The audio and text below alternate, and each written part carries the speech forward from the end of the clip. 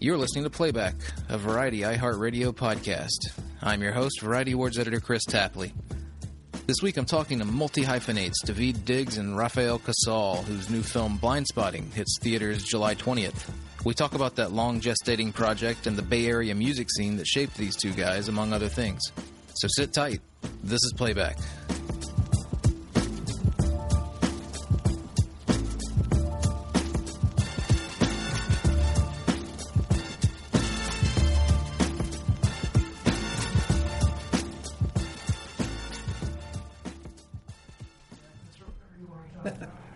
Peanut butter, peanut butter, peanut butter.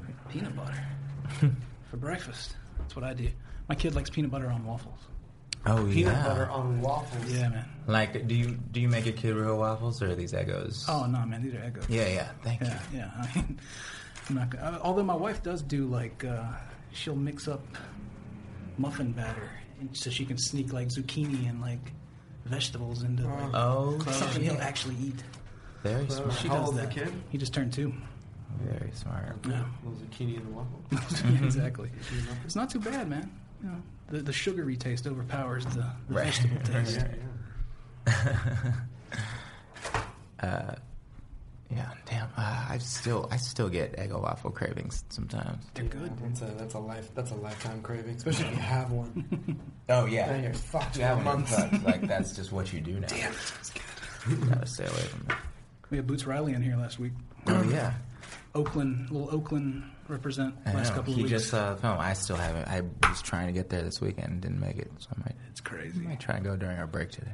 I didn't know much about it, and I just saw it a couple of weeks ago. I was in Sundance, saw Blindspotting there. I'll talk about, but I didn't see his movie there, and so I didn't really know a lot about it. And it goes places, man. Go check it. You saw it, so you liked it.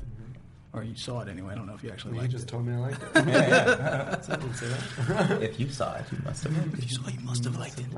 It feels like my kind of movie. Like I'm fairly certain I'm gonna like it. He told me I was gonna like it, so there you go. It's good stuff, man. Oh, he's still going. But What do you put on your Eggos? What do you put on your Eggos, sir? Syrup. I just straight butter. I don't even really like syrup on it. If I use like A little jam. I'll throw a little jam on it. I don't if I use syrup, it's like in 4 little squares or something. I like it very Little taste. sparingly. I like a full pool Yeah. when I'm messing with the waffle. It's not surprising. Give me the whole to the brim. Fried chicken too. I'm down with the fried chicken and waffles. A little fried chicken in there. Syrup and fried chicken. You got it? Thanks so much, guys. You put a fried egg on there with some syrup. It's nice. Fried egg. See, we got kind of like y'all are making art out of here. Yeah, dude. I'm just trying to eat the whole box and then feel terrible about myself. I just want to eat the whole box of Eggos and then cry myself to sleep. All right. I'll pull up my questions here. I don't know if the last guy was telling you, but the closer you can get to the mics, the better. I'm familiar with the SM7. Are you? Yeah. Wow. I guess you would be with the music. It's like, yeah, this is the travel rig. These things are like tanks. You can put them in your bag. They won't get fucked up. Totally. They sound great. All right. We are recording, so we're going to jump in. All right, everyone. I'm here today with the writers and stars of Blindspotting, Daveed Diggs and Rafael Casal. Did I say that correct? Yeah, Casal? you did. Okay. You did say Nailed that it right. out the gate. I saw the movie in Sundance, as I was saying. Awesome movie. I saw it at Sundance. I saw it at like 11:30 p.m. Oh, I know. Yeah. one of those The ones. Egyptian. Yeah. Oh man, we didn't get to go to that one, right? That's the one we didn't get to go to. Yeah. It was exciting. awesome. Oakland was definitely in the house Yeah. for that screening. Carlos by the was way. there. Yeah. Yeah. Yeah. That feels like a lifetime ago. Sundance. All of Does a it? sudden, that's so God. crazy. Long We've been time talking ago. about this movie since then. I wanted to start there. What was your Sundance experience like? A blur.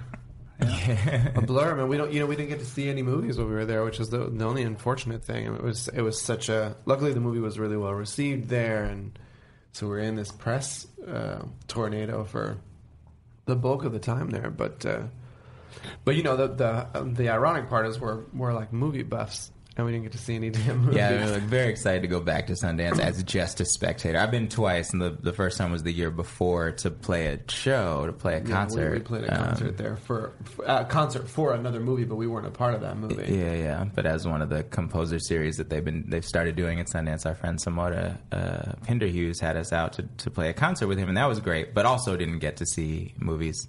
And so one year I'll go to Sundance and just watch some damn movies. Because it seems like that would be really fun to do there. Yeah, it seems like the people doing that are having a great time. Yeah. Although the other end of the spectrum is, when you're working the festival as a journalist and you're seeing like 6 movies in a day. Yeah. That's not, for me personally, I don't like that. Because it's just... I could see how your perspective on whether or not you're watching a good piece of work can get warped after a while. Yeah. If I'm a filmmaker, I don't want somebody in there like when they saw like fifth 5 movie. on their movies. fifth movie of the day and exhausted. Yeah, I guess, I think the moral is that, like, if you're working at a film festival, it kind of sucks. Yeah. But if you're just chilling, it's awesome. But, like, For any being side of a it. film spectator is pretty great. Absolutely. How did you guys meet? I want to start there and kind of work our way into the movie. Diggs, how did we meet? This story that you've probably told a million times by now. Only Let's hear it today. again. We met in high 2 school. years ago. Oh. I mean, we met at a poetry slam in high school. We both fancied ourselves poets. Only one of us was. I'll let you figure out which one. And then we didn't hang out much. He was 4 years younger than me. I went off to college, came back, and Raphael was running a recording studio in North Oakland. Some mutual friends were like playing our music for each other, and that was it. I went over to the studio. We like stayed up making songs. We would say that studio session never ended. It's just still going. We just 14 make years stuff. now, We just make 15 stuff years. together, man. What did you guys bond over in the arts? And also, I'm curious, what did you differ over in the arts? We for sure bonded over music at first, but I think we're of that multi-hyphenate artist generation where like you always do 5 other things, and so bleeding over into theater was easy for us, and poetry was to a certain degree both of our bases, and then we were both educators too, and so there are so many touch points were similar. Differ? What do things differ? We have slightly different music tastes, I guess. Yeah, well, also, like, Raphael has much more of an ear for what is popular than I do. You know what I'm saying? Like, working with Raphael on a song. My ear is better at just, I care. No, but I think you also know, like, there's something about working on a song with Raphael where, like, all of a sudden he taps into whatever is zeitgeist to you right now, and you don't even know how he did it. Like, he's just wired that way. Like, he feels like what the pulse of music is on, and I am not wired that way at all. So, like, Is it an immersion thing? Are you more immersed in that than maybe? No, I would argue that I am more immersed. I certainly listen to more music. That argument, but what I will say is different about the way we listen to music is I pick 4 albums, and that's all I listen to for 6 months with no interruption. Like when I'm at Diggs, the identifier of Diggs's car was chaos and just a trunk full of CD binders of CDs, because Diggs every Tuesday would go to Amoeba or Tower or wherever it was that had all of the newest releases of music and just buy everything that just came out. And then he would listen to everything one time through, and then I would get in his car, and whatever made it from that first purchase to the binders, I would hear. And I would really just open the binders and go, what's good? And him, sort of knowing my taste, would go, we should listen to this. You're probably not going to like this, but this is tight. We should listen to this, and it would either be that's the newest stuff, or in there were also things that like had stayed with Diggs over the last 10, 15, 20 years of his life. So I'd also go like, what is this? Oh, that's like an old, Bootsy Collins records. We're going to listen to that whole thing on this drive. And so I for a lot of people had a very wide spread of taste in music, but in relation to Diggs, I mean, Diggs listens to literally everything. And so, that was sort of the obsessive difference. I mean, he gets obsessed over albums too and listens to them nonstop. Yeah. I think I latch on to certain things that are like, I know he hasn't listened to the Drake album 5 times. I haven't. It's true. I listened to it once. I did my duty. I did my duty. I suffered through that thing one time. Shots fired. I suffered through it twice. Thanks for the headline. I loved it the third. I loved it the third time. Kiana talked me into it. Oh yeah. A youngster who like has even more of a pulse on it than I do was like, the Drake album is dope. I was like, are you sure? She was like, yeah. I was like, all right. Then let's do it again. I was like, okay. She's wrong. There's some great beats on it. There are things. There's not. It's just why. Who needs that many whiny ass songs? I don't know. Well, here's the thing. That's different. I agree that it's too long, but I think I don't know if that's a Drake thing so much as we were just talking about this earlier. Is like that. What we loved about what Kanye and Pusha and Cudi just did, whether or not you like the music, is they're just further and people are further cementing this idea that like 7 or 8 songs is an album, like that is an acceptable release. You can call it what you want to, but again, categories, nobody really fucking cares. But an 8-track release is like is the bar now. No, it's not even a mixtape. It's just a thing. Yeah, that is an acceptable release. It's a complete thought, and this is the problem with Drake's album is that it's like so. It is one. There's only one thought on that motherfucker, and it lasts for hours. It feels like when there was a moment when Frank Ocean released a bunch of songs right after Channel Orange, and it was like 40 records, right? Yeah, and they're dope, but like I never got through all 40. It's just so daunting. See, I did, and those were interesting, but I couldn't do it. But I thought those were like different and interesting, and like. Yeah. The differences, but we're not though because I listen to hell of R&B that Diggs probably won't fuck with. For sure. Like, I love R&B in a way that like Diggs enjoys R&B, but not. Give me an example of that. Of like I enjoy James Blake and Diggs hates him. I don't care. But I think that there's things about top line artists and melody artists that is where Diggs cares slightly less. Yeah. That's what makes Raphael really good at things like writing hooks, at things like, that's an incredibly important skill that I'm aware that I don't have. But I know when I'm writing a song, depending on the lyrical content and the kind of top line, whether or not Diggs is going to be like dope or like meh.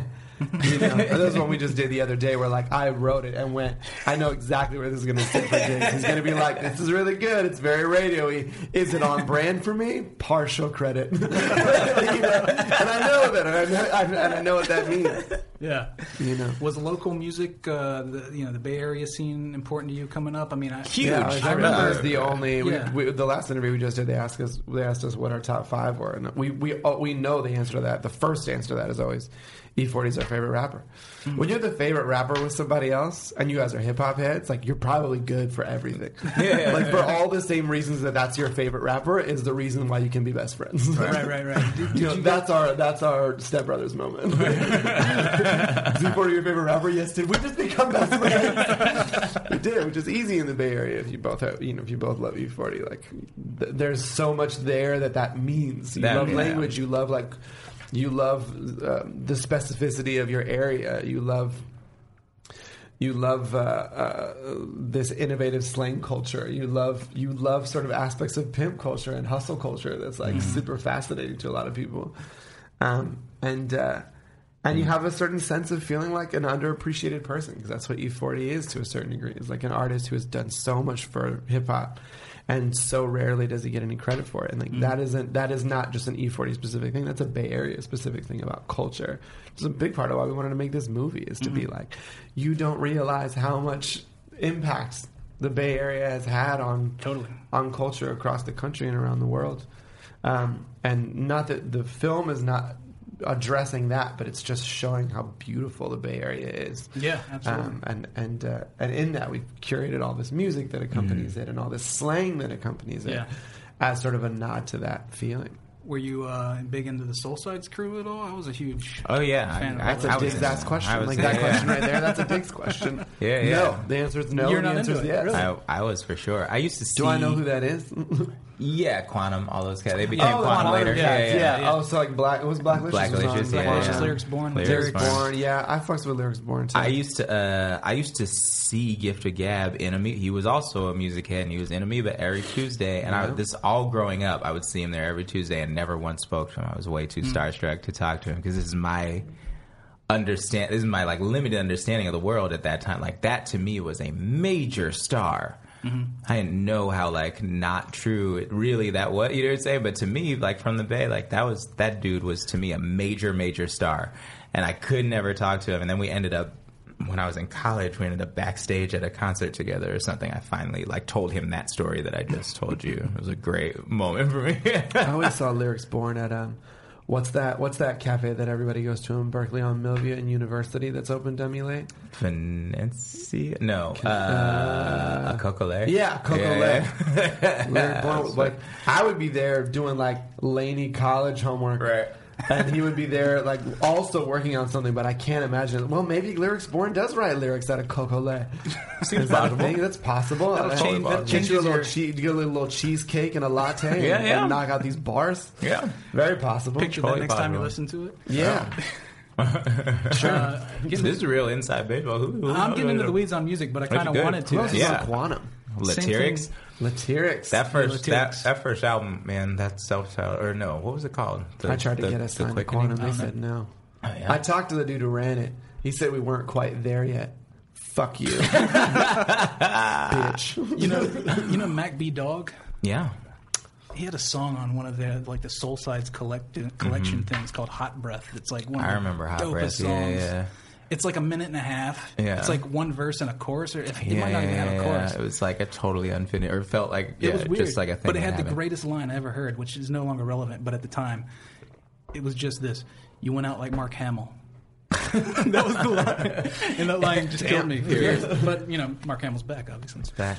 He's doing great. He's the voice of the Joker for a long time. You don't understand how much money that fool has made. No doubt. Yeah. Same thing happened last week. Like I said, I had Boots Riley on, and we were talking about music, and Oakland's having a moment. Obviously, the coup, Boots' whole band was very important to me. Yeah. Pam the Funksters, also, rest in peace, the DJ for the coup, who was just like the party DJ growing up. And then I went to tons of parties that she DJ'd, and would also watch her like do the tournaments, and she would like scratch with her tits. It was she was amazing. And then R.I.P. I saw her at a little club in, this is when I'm doing Hamilton on Broadway, and we get an email at intermission that Prince wants to do a show for us after the show. Like wants us all to come to this club, and Prince wants to perform for us. And we were like, what? Like, so the whole cast goes, and Pam had been Prince's DJ for the last bunch of years. So I'm sitting there in this concert about to watch Prince perform, and Pam is DJing for him. And the whole show was Pam, Prince, and one dancer. That was the whole show. And like, it's a good show. So you know what I'm saying? So to be in this room, and this is 31 days before Prince died.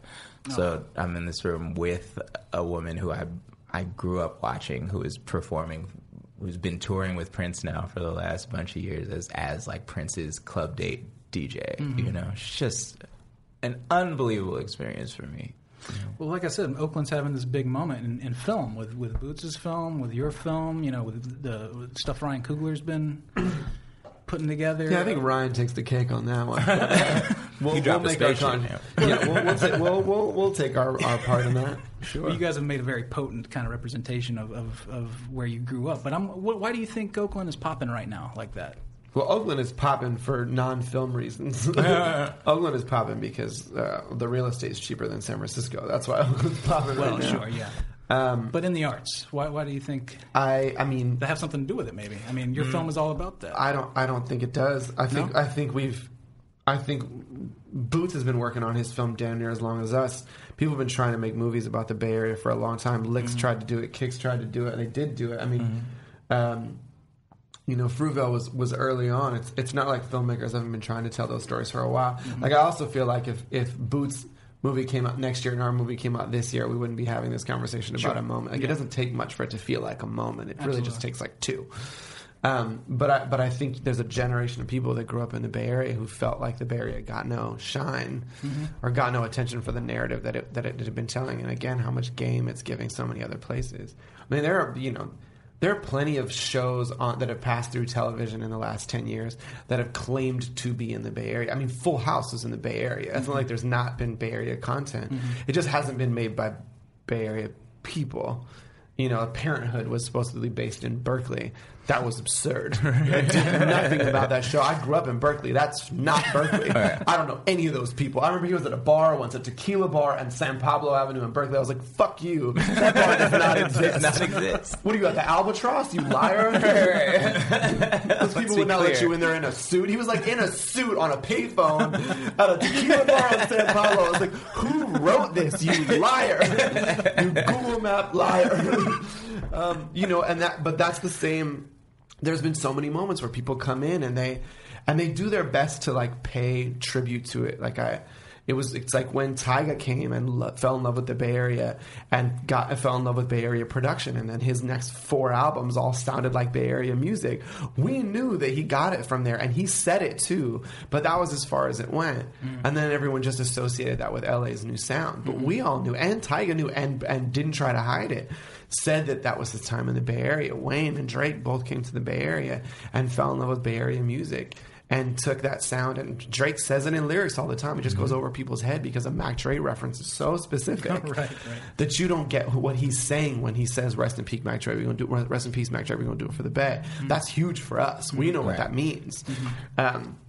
It's been source material for so long, but the people who get to then put it on the main stage haven't really been Bay Area people who feel that obligation to tell the whole story. There was a period like when we were coming up too where the Warriors felt like training camp for great players, and they would go we have this chip on our shoulders at the Bay, the great players would come through the Warriors and then leave and go somewhere else and become great. We would sort of watch them becoming great in time for them to leave.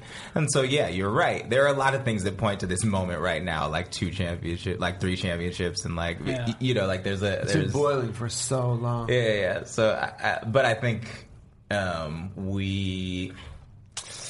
there is, in a community that is changing so rapidly and where context is always being lost and all of this stuff, I think a lot of artists from there feel this need to tell these stories. In particular right now, maybe where we had fantasies about it before, it feels urgent right now, because if we don't get these stories out now, it will be gone. It will be unrecognizable. It feels like preserving an endangered species or something. It's a reflection of the fucking internet generation. It's a reflection. Access is different now. Back in the day, labels like Quantum and these places were the only places that indie artists could get the megaphone, right? And then came the digital wave, right? That allowed people to build up enough clout to even make a movie or a visual album or an album on their own. Technology is caught up in a way where the labels and the studios are not necessarily dictating where things are getting made in the same way anymore. We always talk about the Bay Area as our Whoville, right? It's a small little thing that if you look closely at it, has all this culture and all these big characters and big voices and interesting stories.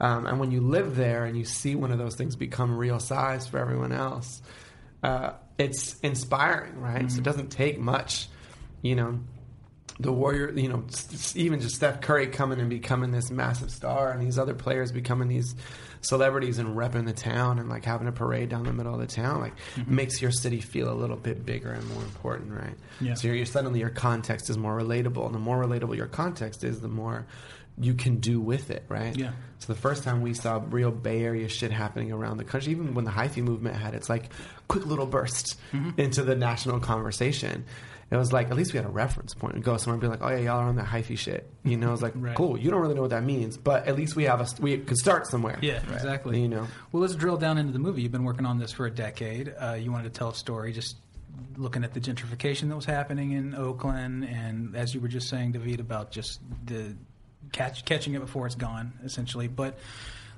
talk to me about what did you, when you sat down and you first wanted to write a story that took place in Oakland that represented where you come from, what was the kernel? What was the central thesis? We want to say this.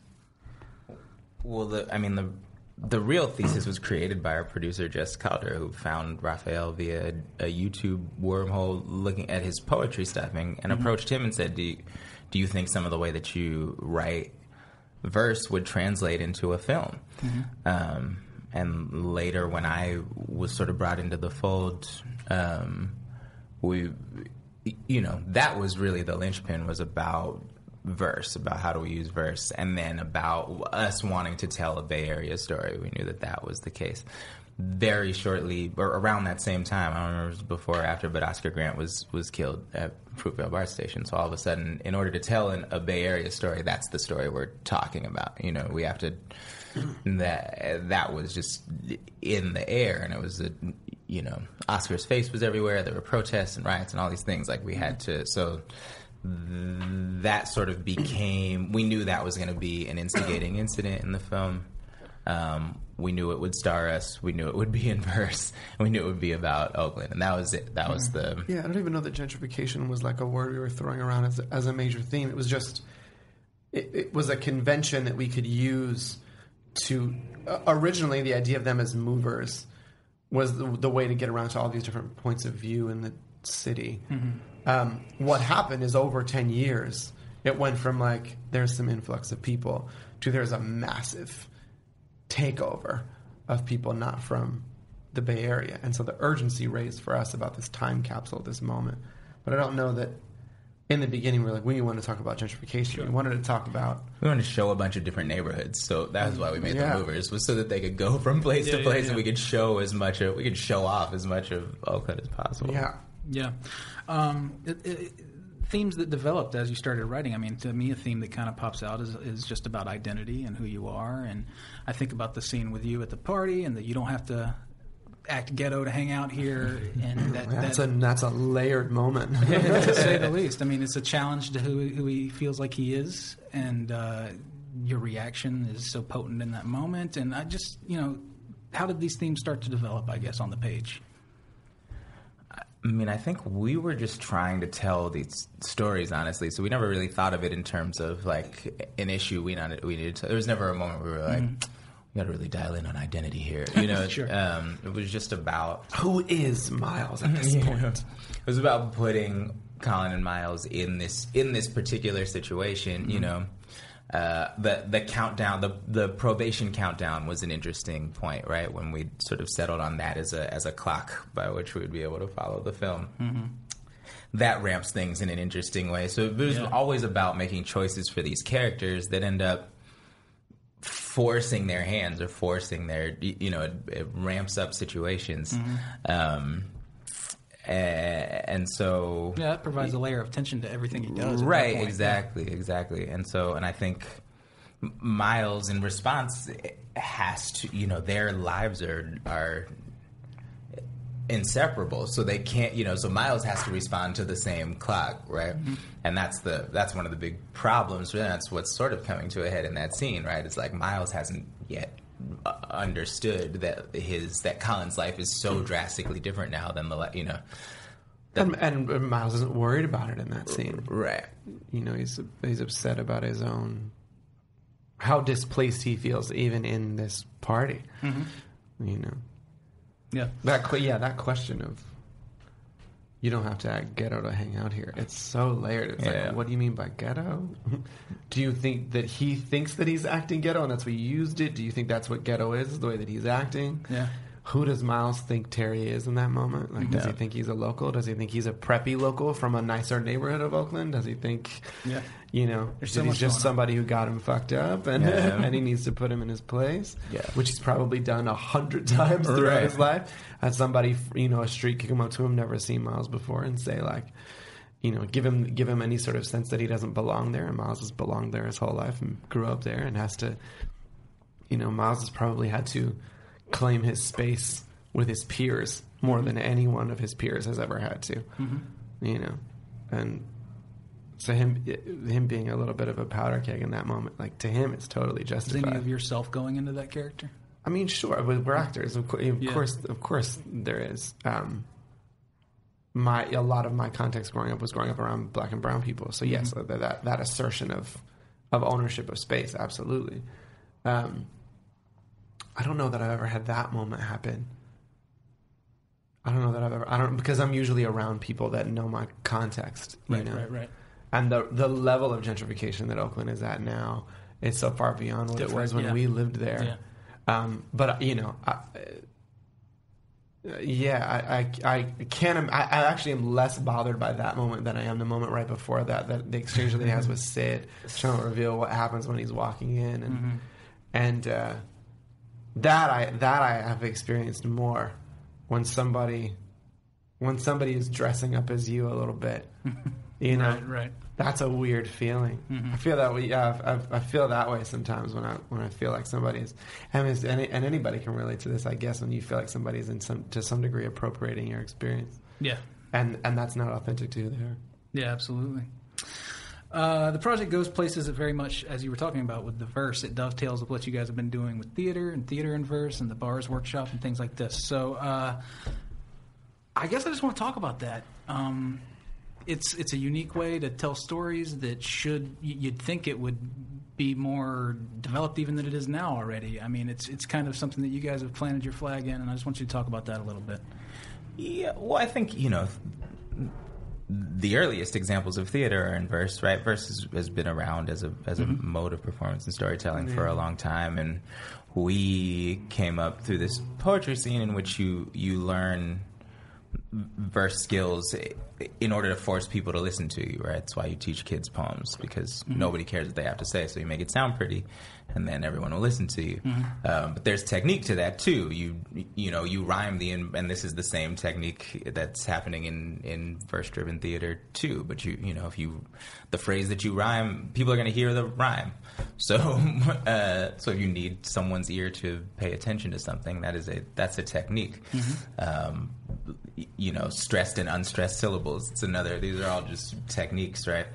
That have been around for a long time. But applied to contemporary. Yeah, and even still have been happening in the performance poetry world and in hip hop. Certainly, all of these techniques are used all the time. We don't see it in film a lot in this way, in that we didn't want it to feel like a musical, and we didn't want them to feel like, we didn't want to make Colin and Miles aspiring musicians. This wasn't a story about how two budding rappers discovered their rap voice. This is a practical and fun tool used in the way we sort of grew up using. I mean, that's another very Bay Area thing. Language is so important to us there, and it is. There's a conversation where Miles is engaging in a sale with somebody on the street, and it's all in really thick slang. That's real slang. Those aren't joke words. That's real Bay talk, and conversations like that happen. And in those conversations, you're trying to one up each other in how fly your speech is, and that's sort of a cultural norm that we grew up around. So it's another thing we sort of wanted to show off about the Bay Area.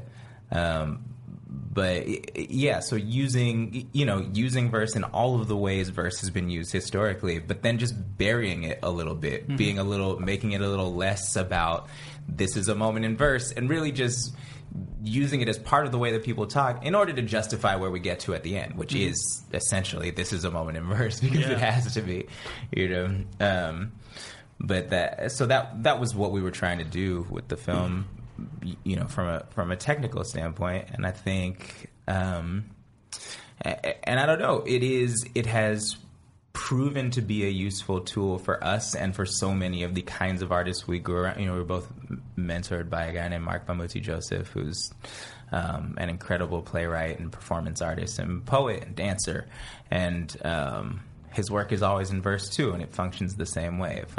It is practical. The verse is for a purpose. It's not just because it's pretty. It makes you listen differently, and so we imagine it can be a useful tool in film as well. It has already proven to be in things that are more musical. At least for me, we felt like the right people to do it. I mean, we had done the work in the medium, and I think when we'd spent a decade thinking about how to do it in a way that felt natural. And there's other films that have involved poetic verse in other capacities, and there's theater that has done it in recent years, and it's been in solo works for a long time. A lot of poets have gone on to do solo performance works that are heavily in verse. And this just felt like new ground. I mean, I think anytime you have a unique take on a medium, you go for it, right? If there's any sort of interesting moment happening with Oakland Film, it's that both ours and Boots Riley's film take a hard swing at a slightly new convention for how you approach film. I mean, the level of absurdist comedy that's in Boots is sort of unmatched by anything I've seen in recent years, and I think to the same degree, like I haven't seen anything take a swing for verse driven work in a film like ours, and that I think that's it being innovative in the medium is something that we have a lot of pride in the Bay Area, right? We are innovating language, we're innovating cadence, like that's huge in the music, and so I think it is inherently there in the spirit of us as artists being from the Bay Area to try to flip it, to give it to dial it up another notch. If we're going to do it, let's dial it up. Sure. Was that specific to this project? Is it something that you'd want to do in other films? Keep exploring this idea, or sure, but not as a through line. Yeah, I mean, yes, I'm sure we will do much more work in film in verse again, but it will be different. Yeah, we did it this way, so we'll figure out a new way. Yeah, I don't think it's like our aesthetic for everything we do, but I think verse work will always inform an aspect of the film. Sometimes it might just be the score. How do you use music and I mean, a verse is so much about timing and tone and giving a scene the energy that it needs to do the thing that it's supposed to do. So like any convention in film or in theater works the same as a really great lighting cue or a really great, music cue. Like it's a thing to make you focus your attention and look at the spot we want you to look at. Yeah. And I was going to ask you, Raphael, are you interested in pursuing acting further beyond this? Yeah. Because I wasn't actually sure. I mean, this is your first feature, right? To start in. Yeah, it's both of our first features to start. That's true. Wait, is that your first? You've been doing the TV and we're doing TV. Start, and I've had whatever. Wonder was parts. the other. Yeah. But point being, I can see David is going in that direction. I wasn't sure if that was what you were interested in as well. Yeah, man. Everyone's got to have a first one. Absolutely. Well, this is a good first one. Yeah, I don't think it would be fucking stupid to quit right now. I just didn't know if you wanted to go back to, or stick with your spoken word stuff that you've been entrenched in for so long, and if that's like... I don't think you pick, man. I don't think there's... that'd be like, well, now that David's done his first movie, I guess he's going to quit music. Like, of course not. Right. But now we have an opportunity to do it on a different level, in a different capacity. Like, we're musicians, we're writers. Diggs and I are going to write more movies. We're going to produce more movies and hopefully some TV shows and whatever. There's a door opener, not a narrowing not focus. I gave my story and not at all, sure. man. We're there's. If anything, we just came into a hallway with infinitely more doors than we ever had before, and I think it is in our nature as multi-hyphenate artists to like multi-hyphenate a few more fucking times. That's the first time that's been used as a verb, I'm pretty sure. To multi-hyphenate, Well, everybody should check out creating this movie. language. Boom. Blind Spotting's the movie. I loved it. It's one of the best movies I've seen all year. It opens July 20th. And wide on the 27th. And wide on the 27th. Go see it. Blind Spotting. David Diggs and Raphael Casal, thank you for coming on my show. Really Thanks for having us. Thank you very awesome. much, man. So fun.